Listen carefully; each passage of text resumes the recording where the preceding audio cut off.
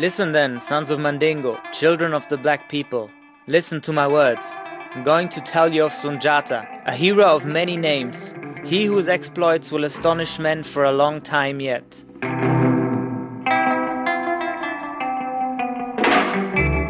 This is how the griots, West Africa's storytellers, start the ancient tale of Sunjata Keita, the Lion King.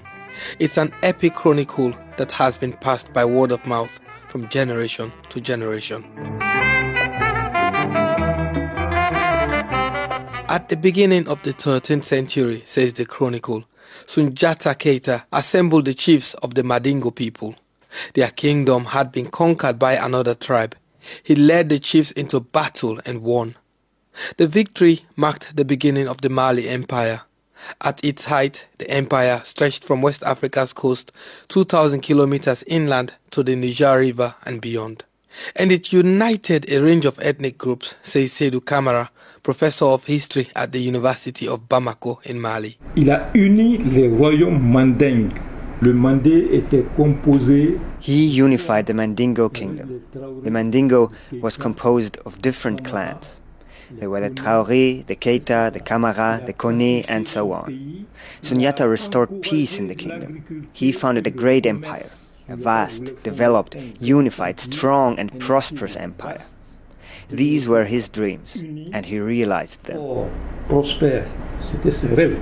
During his 20 years of rule, Sunjata developed agriculture and took control of the salt and gold trade, helping Mali become rich and powerful.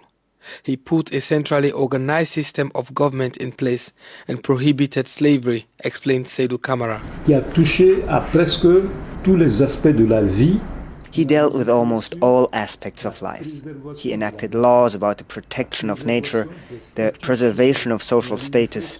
He enacted laws about women, about foreigners, about duty, about rights. Sur le devoir, sur les droits. Sunjata's story isn't just one about defeating political adversaries. It's also about overcoming personal wants. Sunjata, the son of a king, was born lame, but one day he stood up and walked. Partly through determination, partly through sorcery. Here's how the chronicle recounts Sunjata, the Lion King, walking for the first time. After recovering his breath, the king's son dropped his walking stick.